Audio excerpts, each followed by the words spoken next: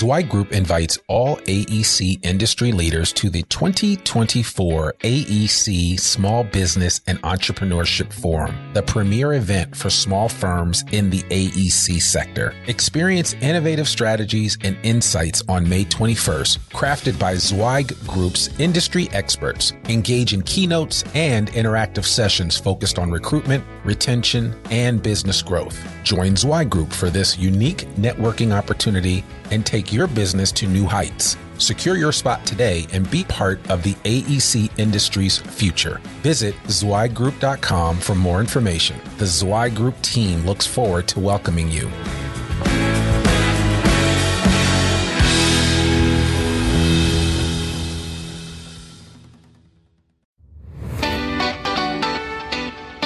Welcome to the Zweig Letter Podcast, putting architectural, engineering, planning, and environmental consulting advice and guidance in your ear. Zweig Group's team of experts have spent more than 3 decades elevating the industry by helping AEP and environmental consulting firms thrive. And these podcasts deliver invaluable management, industry, client, marketing, and HR advice directly to you, free of charge. The Zweig Letter Podcasts, elevating the design industry one episode at a time.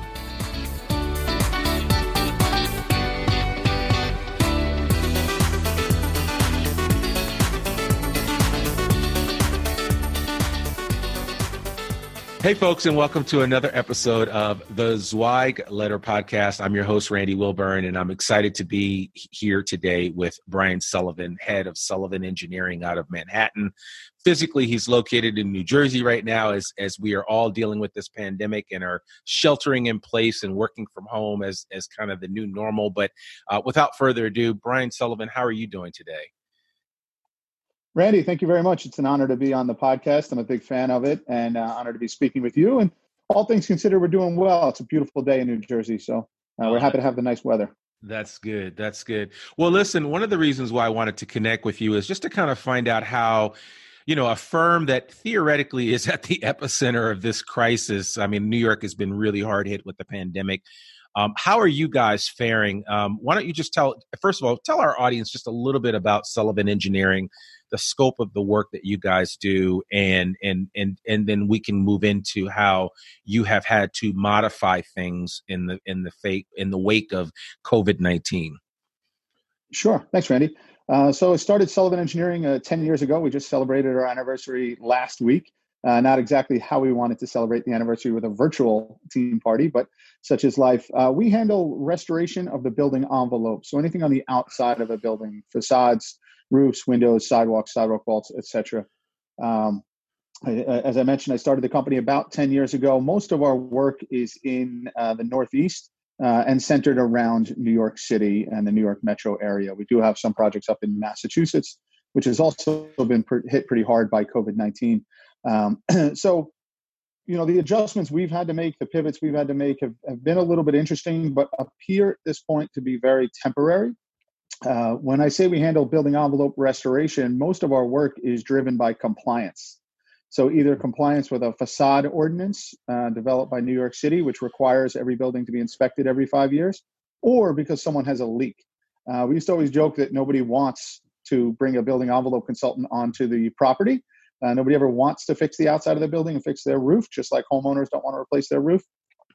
They have to, and they're calling us as they have to. And in most times, that doesn't mean you're the biggest celebrity on the site, but in these times, it's kind of a blessing because people still have to do the work, and they know that they have to do it. So from our point, and these are projects that get budgeted years in advance. So out of the 65 active projects we have, only 2 of them were postponed to 2021.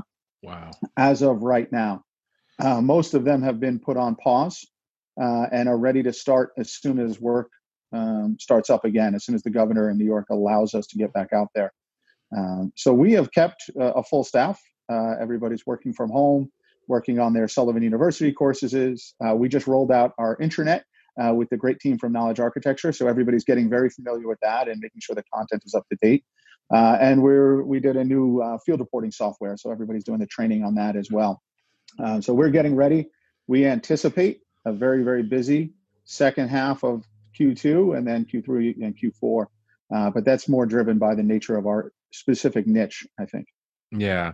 Wow. So when I think of building envelopes, I mean, there are so many. I mean, growing up, and we talked about this growing up outside of Manhattan in Teaneck, New Jersey, and going over to the city all the time. I mean, there's just an enormous number of buildings, obviously. So it's almost an embarrassment of riches when it comes to opportunity, I would imagine, for you guys. There is a tremendous amount of opportunity, and our niche is a pretty small niche, pretty focused niche. There is a lot of opportunity. The DOB states that there's 100,000 buildings in New York City over 5 stories. And that's just within the 5 boroughs of New York City. That doesn't count areas like northern New Jersey and Westchester and Long Island. So there is a tremendous amount of work to be done. And the buildings are only getting older. Yeah, that they are only getting older. I mean, some of them are quite majestic but I would imagine even those good-looking buildings, and I'm thinking of like the Flatiron Building, of course, which is that iconic structure in Manhattan that looks like looks like a flat iron. So it's been featured in the movie John Wick and a few other movies. I mean, it's so iconic. You've seen it, and maybe you didn't realize what it was, but there's just so much history. And I'm sure you have to kind of weigh that aspect of it when dealing with these envelope projects. You do. You have to take that into account where, sometimes the building owner may not have the budget to do everything that they need to do, but you do have to preserve some of the history that's involved, particularly when you come to buildings of that nature, landmark structures. Yeah. So tell me, how many people are you guys now? We're at 26. Okay. So when this whole COVID-19 pandemic happened and when it first started, and then I remember when New York shut down, how did you approach it? I mean, what was your communication to your team, and what have you been? I guess has the message stayed on point since the beginning? What have you been saying to your people? Sure. The message from the start was that we've got to be flexible, and the message is likely to change consistently. And if there's anything consistent about this, it's that things have changed a lot. Yeah. We had coincidentally had a leadership team meeting on March 10th, which was the Tuesday. And we started, we had started planning for this 2 weeks prior. But on March 10th was when we realized just how aggressive this was going to be. So that Friday, March 13th, we announced that we wanted people working from home on March 16th to test what it would be like to work from home. Mm-hmm. And then we'd all be back in the office in theory on March 17th, and we were going to do alternating shifts where only half the company was allowed in the office on Tuesdays and Thursdays and the others Mondays and Wednesdays, et cetera. Right. That weekend, if you recall, March 14th and 15th, especially in New York, things accelerated very, very quickly. So by the time we got around to March 16th, no one was, things had changed drastically, and we knew this was going to be we'd be staying at home for a while. So we quickly pivoted and then had everybody just stay at home from there. And we've all been working from home since that point. The New York City DOB and New York State recently expanded what they consider to be essential projects. So we do have some projects that are working. As of this week, they've started back up again. So essentially, this is really the first time we're back in the field since March 20th, where we're back out doing the field. Based on the time of year, we were a little bit fortunate in that we were still doing some design and getting projects ready to start. So you mentioned before the Flatiron Building, that's governed by New York City Landmarks Commission. Mm-hmm. And we had a couple of other landmarks projects. The Landmarks Commission stayed working pretty much this entire time from home. And like many of us actually have been able to turn things around a lot faster. We've been fortunate working with the Landmarks Commission. They've been working from home, working digitally, as has the DOB has switched to work digitally. So a lot of the paperwork we would do in advance of a project, we've been able to continue to do and get ourselves set to start these projects as soon as the pause is over. Yeah. And I got to wonder, and I think this is the question that everybody's asking. And I have broached it with other people that have been on the podcast since this pandemic started. But this just obviously this whole idea of working from home and some of the flexibility of remote working and even interacting with your clients the way that you are. what do you anticipate to be the change when all of the dust settles with this? And again, I just, for the whole audience to understand, when I say the dust settling, I don't ever think we're going back to the way that we used to be. I think it'll be a new scenario. But in your mind, what do you think is, how are you guys dealing with that, and what do you think is going to happen? So for us personally at Sullivan Engineering, it's funny. I was always a fan of working from home until I became a business owner. Yeah. And then my mindset changed. And I got, and it happens. I got burned early on by somebody who was supposed to be working from home, and they weren't. Right. And Yeah. I then, which often happens, used a company mindset based off of one incident, right? And now seeing how productive our team is at working from home, I think we'll be more flexible with that going forward. Yeah. But we also see the side of how much our people miss each other. Mm. Right. And they do miss that personal engagement with each other.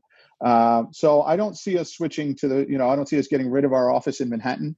I don't see any of that. I do see, though, the flexibility of having people work from home more than I would have thought, but also having certain times where teams are required to be in the office at the same time so that they can collaborate with each other, see each other, connect on a personal level. We as a group are a social group. So we will want to continue to do that. But I definitely am impressed with the amount of work we've been able to get done from home. Oh, I love that. Yeah, and I think that is that's kind of the way that it is, right? In terms of people working together. I think that one of the things that I always tell people whenever I've done like Zwei group training programs, like project management training, is that I look around the room and I say, listen, we spend more time with these people in the room, referring to teammates on a team at a company, than sometimes we do with our own family. So how do you continue to foster that type of relationship if you go exclusively to remote work? And I get it that there are firms out there that there are some design firms that actually remote work exclusively, but my thing is, how do you have to maintain or foster that relationship that happens, that camaraderie that exists between coworkers? Agreed. And I think it requires a lot more intentionality. We have a few people on our team who've been really intentional about making sure they're reaching out to others. And they're the ones who have stayed the most connected. It takes a lot more effort. You're not passing people in the hallway. You're not just organically bumping into them. So you have to make an effort. There's a few of them that actually have a checklist and are making sure they're communicating with everyone. And I think that's really very, very wise. And I've actually copied that as well and started to do that. I mean, that is perfect. I need that as well. I mean, we all need kind of a reminder of, hey, I got to check in with this person, or I have to check in with that person. One thing that I do, and you might appreciate this, is what I've done during this whole pandemic. And I used to do it anyway, but I do this whole text roulette, where I every morning I reach out to 5 people that I haven't spoken to in a while, and I'll just send them a text, and check in with them and just see how you're doing. And it's not to ask for anything. It's really more just to check in. And, what I'm hearing from people is that, man, it's so refreshing to just have conversation with somebody that actually cares. And a lot of times this works, especially when you connect with clients, right? I was telling somebody earlier that friends don't fire friends. Meaning that if you have a real relationship with a client where you guys it's not transactional, but you're really friends, then it's a whole different conversation. Communication's different. Issues that come up are treated differently because you have a tangible relationship. And I think a lot of that is just born out of what you said, the word that you used earlier, which I think sometimes is not used enough: intentionality. And my intentionality, and I've encouraged other people to do this, is I try to, and I've even ramped it up during this pandemic, is to do that. I just pick 5 people. I go through my text scroll. I pick 5 people and I reach out. And now I'm back to the point where I'm reaching out to some people I hadn't heard from since 2015, 2016, when I first got back to Zwei Group. And it's been interesting connecting with those folks. But I think there's something for that. And even the young engineer and young architect can learn a lot by trying that, by not making things so transactional in the way that they do their work. And I think a lot of it too is getting beyond our own insecurity, Randy. Yeah. I've had a client that I've been tracking down for a while, and he's a big potential client for us, a great guy, but he was so busy that every time I had a meeting scheduled with him, he had to cancel at the last minute. Yeah. And I said, you know what, let me try and schedule a Zoom call with him while we're home. So I had a Zoom call with him yesterday, and he was clearly in his basement of his house, and I was clearly in my bedroom working from the desk, and you could see that. And we didn't talk about work at all. We just had a regular conversation, and the conversation ended after about 20 minutes when his 3-year-old was screaming his name, calling him, and my 4-year-old was barreling down my door. You just can't connect with clients like that in an office and in a setting. He and I will be laughing about that for years to come, and that's a way you don't. But it took me getting beyond my own insecurity to reach out to him and be comfortable having a Zoom call with him from settings that aren't as professional as I would prefer, right? Yeah. The other thing that I forgot to mention before, as far as communication with the team, and it doubles back to that insecurity thing, I send a video message to my team every single morning with just some sort of positive message, realistic optimism. The first message I sent, I edited about 8 times and reshot it 8 different times. Now I shoot it once and I send it. That's it. And that's it. And just, there's mistakes in it. There's landscapers walking in the background, whatever it is. But the team really, really appreciates it. And they don't care that there's mistakes. They don't care that's human. That's who we are. But just one simple little message. And I was shocked at how much they appreciated it. And it took me a few days to even say, hey, who am I to send this to the team? Does it really matter?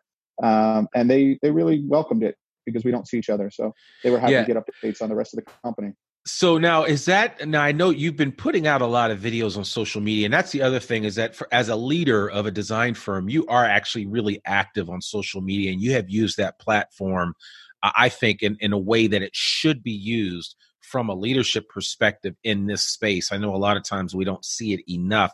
Those videos, are you just sending to your team, or are those some of the videos that I've seen online that you've posted on LinkedIn and elsewhere? No, it's different videos. So those ones I send just to my team every single morning. And then I do different videos that I've been posting to LinkedIn to share with our bigger community based on some of the conversations I've had. And talk about trying to get over insecurities. When I look back and see that there's 3,000 views of those videos, man, I look really bald and chubby in those things. What am I doing?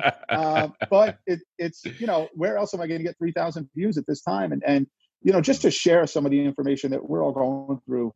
To me, and I love seeing other people sharing the same thing because we're all literally all in this together and all trying to figure out how we're going to get through this together, right? Yeah, no, absolutely. And I want to encourage people out there, please, if you are a design firm leader or an owner, you need to take a cue from Brian in terms of how he pushes things out there. And we'll make sure that we put your information, Brian, in the show notes so people can kind of check you out on LinkedIn and other platforms that you use, I think, in a really good way. And I love the idea of sending out a daily video message. It's the easiest thing to do. And I'm glad you're not obsessing about it anymore. You're just hitting record and sending it because that's keeping it real. And I know that if I was working for someone like you, it would resonate with me a lot more that you were being willing to be transparent, and B, showing that you care and providing some type of information on a regular basis. It's huge. And I think now more than ever before, we need valuable information. And if there's no other place where we can control it, it's within our own companies. Yeah, absolutely. People are craving information now. Nobody can predict really what the future is, but the more information you have, you can make intelligent decisions.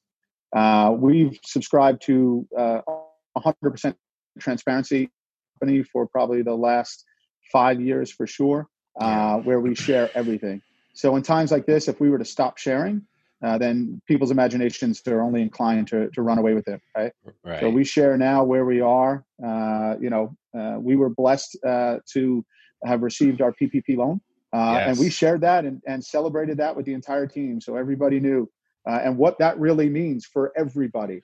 That means we have to keep our full-time equivalent count through the end of June. We want to. We have to, and now we have the ability. So just letting people know that hey, you're safe, you're secure. I think really means a lot. I know it would mean a lot to me, so that's why we share it with our team. Yeah, no, you're absolutely right. And I know about a week or two ago, I think Chad Kleinen's put out a message that that Zweig was eligible for and received some PPP help, and one of the ways that he wanted to pay it forward was by certainly reaching out to firms and saying, hey, we're here to help any way that we can. And I think everybody that does receive the PPP, it's an injection that, if nothing else, gives you a little bit more wiggle room to work with, more than anything else. And so I encourage people to get those applications in if they haven't already done so. No matter when you're listening to this recording, and if it's way in the future, that's fine too. But I mean, everybody needs to take advantage of it. Brian, tell me a little bit about, the whole mindset behind Sullivan University and just, your focus or emphasis on professional and personal development. How did that come about? Was that something that you said, when I start my own firm, I want to make sure that we do this, or was this something that was kind of born out of a group of people coming together saying, how can we continue to improve our workplace? It was definitely born out of something I wanted to do from when I started the company, and then just blossomed from having the right people on the team. Some of our values at Sullivan are forward thinking, empower people. We want people that are life learners as well. For me, I wasn't the best student when I should have been a good student. And then when I got into the working world, when my family was paying for me to be a student, I wasn't a great student. Once I was getting paid out in the working world, all of a sudden I realized just how much education was beneficial for me. And I've craved information from an education from that point on and really pursued it. So something I wanted to do with the company. When we started, one of our first team members, Adam, he was trying to put together something for us for what we didn't know at that time was knowledge management. And we created a wiki page, and the wiki page just became a never ending pile of information. And it wasn't until we met the team from Knowledge Architecture that we found a real good structure that we liked. And we rolled out our intranet within the company just this past 2 months, actually. Timing was perfect. And then we've been working on Sullivan University, where previously it was outside courses we were using. Now it's inside courses that we've been teaching. We started with 1 in 2018, 5 last year, and we'll have another 20 finished within the next month or so here. Wow. And the goal is to continue that internally and eventually potentially externally if there's a demand for it. Okay. So just out of curiosity, because, the trainer in me wants to know what's the skew between classes that are technically related versus those that deal with more soft skills? Right now, it's the technical is pretty heavy. Okay. But the first 7 or 8 classes were technical. But I have a class right now that I'm preparing on being a little bit of a visionary and forward thinking and what that means. Also doing one is what it means to be a business owner, because we have some people on our team that I think at their own point will either want to be an owner within Sullivan or start their own business. So I want to help them as much as I can. Our controller is rolling out a course on finance. Our HR guy is rolling out a course on recruitment. And marketing as well as sales are all doing courses. So that skew will change to probably 60-40, 60 technical, 40 non. And the personal finance one, I think, is the one we're all really going to like as well. Oh, that's awesome. So are you creating the personal finance, or are you kind of using like a Dave Ramsey, personal finance at work type program? Right now, we have a recommended reading list as well. And 2 of Dave's books, The Total Money Makeover and EntreLeadership, are on the recommended reading list. Yeah. So right now, the course that we're working on right now is more related to projects. And the next one is the personal finance course. And then that, we'll see where that goes. We've got a couple of people that want to offer input into it. But in my opinion, we might be better off just taking something from Dave or someone like Dave who really specializes in it, right? Absolutely. Yeah, no, financial peace at work. I've actually done that. And I actually was a financial peace trainer I've done Financial Peace University at my church and some other places. So it's definitely worth doing. I will share this statistic with you, which I think you might find helpful, is that, and this is based on the National Financial Literacy Board, but for every dollar that a company spends on financial literacy for their employees, they get a 3-to-1 return on their investment. So take that for what it's worth. I've always said that if you teach your people how to do things outside of just what they have to do for 9 to 5, that it will benefit them in the long run. It is a huge retention tool. It is a huge recruitment tool.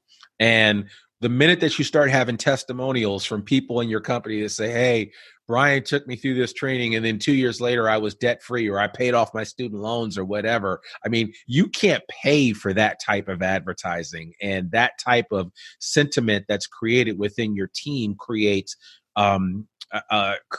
longevity with your employees. So I think it's huge. Yeah, tremendous. That's a great point. Those types of testimonials would be fantastic. Yeah, absolutely. And you said something a little while ago that it didn't go over my head at all. You said something very clearly, which I don't always hear a lot of design firm owners say, is that should an employee ultimately decide to leave and go off and start their own, you're not operating from a mindset of, well, I don't want them to leave me, and if they leave me, then forget them. You're taking a much different approach to it, almost like a lot of tech companies do when they create space for their people to try different things, or like Google famously allowed their employees to spend 20% of their efforts working on a pet project, which ultimately become bigger things. Like, for a lot of people don't realize this, but Gmail was a pet project at Google. And you know what I'm saying? I mean, that's, so you think, and like you're saying, oh, well, nothing will ever become of it. You never know.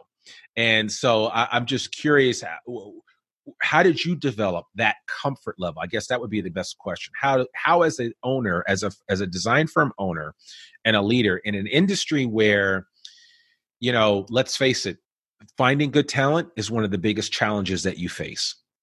You know that. I know that. Most people listening to this podcast know that. How did you find a comfort level with that type of mindset where, you'd be willing to train somebody up and ultimately they could become your competitor? There's two different things I want to go into with that. One is that I genuinely, and I mean this, Randy, and I say to our team all the time, I genuinely love everyone on our team, and I want what's best for them. And if ultimately what's best for them is that they're not part of Sullivan Engineering and they start their own thing, then who am I to stop them? Right? If I genuinely love them and I genuinely want what's best for them, and that's what's best for them, then why would I begrudge them that? And the second part of that is, we all know we have competitors, and some are friendly competitors who operate in the same mindset we do. And some are not so friendly competitors who maybe we don't like the way they operate their business. The more friendly competitors we have that we respect and operate in a very similar mindset with a clear set of core values and do things the right way, the better we all are. As we mentioned before, it's almost an embarrassment of riches in New York City, right? There's a tremendous pie. I don't want 100% of the pie. I'll never get 100% of the pie. So who am I to choose who gets the remaining portion of that pie? Right. Why can't we wish everyone the best and send them into it? I mean, I went into starting my own business unbelievably naive, and I say, thank God I was, because I might not have done it if I wasn't so naive. But I want to prep anybody that's going to do it to be as well prepared as they possibly can. Yeah.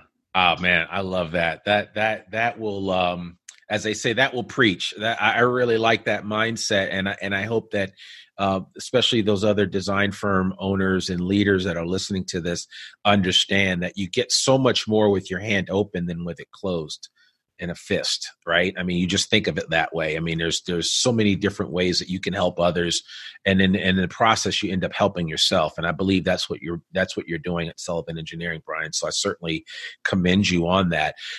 Any last thoughts for those that are listening that might be going through? Maybe they don't have the backlog of work that you have right now, and maybe the opportunity sitting on the horizon that you do, because as you know, when New York City opens back up again, not that it's necessarily going to be business as usual, but you have business to go back to. What kind of advice or encouragement would you have for those firm owners out there that, that may not be looking, their horizon may not be as clear as yours is? Yeah, I think one of the things I like to think about, and I've been talking with some other business owners that are in completely different industries, people in catering, They're just decimated, right? Yeah. This is taking a lot longer than we probably thought back on March 13th, but it is only temporary. So I think the mindset of looking out 3 years and trying to think of where we want to be 3 years from now, and then how do we get there, right? Yeah. Hopefully, COVID-19 is a memory in the past 3 years from now, right? So what do we want ourselves to look like, our personal lives to look like, and our businesses to look like? And we may need to pivot temporarily, like the catering companies that had to pivot temporarily, and that may be their Gmail, right? Yeah. Or it just might be a temporary pivot that they need to do to keep their head above water. And then 2 years from now, they're going to be back doing their catering and crushing it again at doing that. But I think just, keeping an idea, you obviously have to look at the day-to-day, but pulling our head up out of it and looking 3 years down the road to try to figure out what we want to do is vitally important right now as well, as much as just looking at how do we keep the lights on. Absolutely. Well, I love that. So finishing up here, favorite quote that you have that really motivates you on a regular basis, or one that resonates with you at all times? I'm putting you on the spot now. You would think I'd be prepared for that, but I do like quite a few from a gentleman by the name of Dan Sullivan. Sure. And one, I'm probably not going to get it right, but is confidence is the most important capability that an entrepreneur can develop. Right. Yes. No, that's perfect. I love that. Is there a book or anything that you have read recently that has really moved you or stirred you from a business perspective?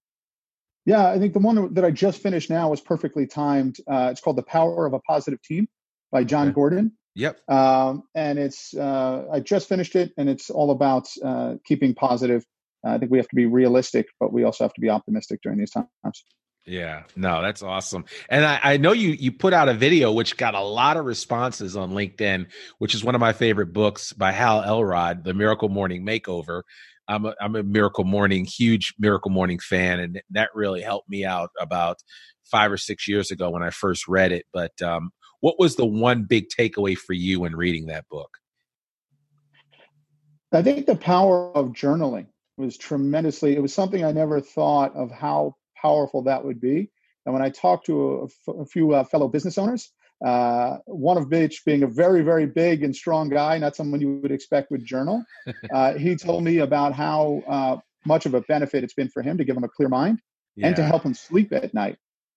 And that's tremendous. So journaling, I never thought how great that would be. And really for me, it's writing down my gratitudes in that journal, what I'm grateful for. So I'm not going ahead to sleep with the 10 things on my mind that are stressing me out. I'm going to sleep with the 3 things that I'm so grateful for. Oh man, I love that. So we'll put a pin in it with that, because I'm a huge journal fan, and I actually, for the past, I don't know, 3 or 4 years, when I've done project management training, when I do the whole communication piece and I talk about those areas, that's one of the things that I encourage all engineers and architects to do, is to find some time to journal, get some things out of their head and onto paper, and you'll find that it really helps you out considerably. So surprisingly powerful, for sure. Absolutely. Well, Brian Sullivan, if anybody wants to reach out and connect with you to learn a little bit more about your secret sauce, what's the best way for them to reach you? Sure. I'd be happy to take an email at bsullivan@sullivanengineeringllc.com. Don't forget the LLC. Sure. Or they can call me at 973-706-8584. 8584. Okay. We will put all of that in the show notes. Brian, thank you so much. I know you have another meeting to get to. I'm so glad that we had a chance to do this. We finally got together to do this podcast, and you really shared some nuggets of wisdom that I think all of our audience will really appreciate. So thank you so much. And I wish you and Sullivan Engineering, your whole team there, nothing but the best. And I look forward to continuing to stay in touch with you and learn from you, actually. And so, just realize that, like they say, more is caught than taught. So observation is huge, and I'm observing what your practices are. And I thank you for that. Thank you, Randy. I'm a big fan of yours and the team as well. I love what you're doing. So keep up the great work. Thanks, Randy. Yes, sir. All right. Absolutely. You have a great day. Well, folks, there you have it. Another episode of the Zweig Letter podcast. It was so great to have Brian Sullivan on the show today. I hope you enjoyed that. I hope you gained some insight from Brian's experience with his great team there at Sullivan Engineering. Again, everything that we discussed, we'll put all that in the show notes today and any additional information. And we'll even get a transcript for you of this particular episode so that you can maybe read along. I know some people like to read versus listening or do both of them. So whatever your prerogative is, we'll help you out with that. We really appreciate you supporting what we're doing here at Zweig Group, and just want to continue to encourage you to read the Zweig Letter, which is probably one of the industry's longest running newsletters for basically 3 decades. And there's so much great information that's there. And the best part about the Zweig Letter now, I mean, the Zweig Letter used to be a huge revenue source for the company, over $1 million a year when I used to be at Zweig, White & Associates. Now we've pivoted and made it it's always been a source of information. Now it's free. That's right. You heard it, free. So please visit zweiggroup.com, subscribe to the Zweig Letter, get it in your inbox every Monday morning, check it out, read it, share it with your team, discuss what you're learning there. And you know, I think you'll find that it will really help you out. And the insight and information that you get both from this podcast as well as from the Zweig Letter can really help you to continue to grow your organization, just like Brian Sullivan's doing. So that's all we have for you today. I really appreciate you guys so much. Thank you so much for listening. Please reach out to me, rwilburn@zweiggroup.com. I'll respond to your emails. You have any questions, any requests, if you'd like to see a specific individual on the podcast in the future, hit me up, let me know, and I'll get back to you right away. That's all I have for today. We will see you very soon. Bye. Thanks for tuning in to the Zweig Letter podcast. We hope that you can be part of elevating the industry and that you can apply our advice and information to your daily professional life. For a free digital subscription to the Zweig Letter, please visit thezweigletter.com/subscribe to gain more wisdom and inspiration, in addition to information about leadership, finance, HR, and marketing your firm. Subscribe today.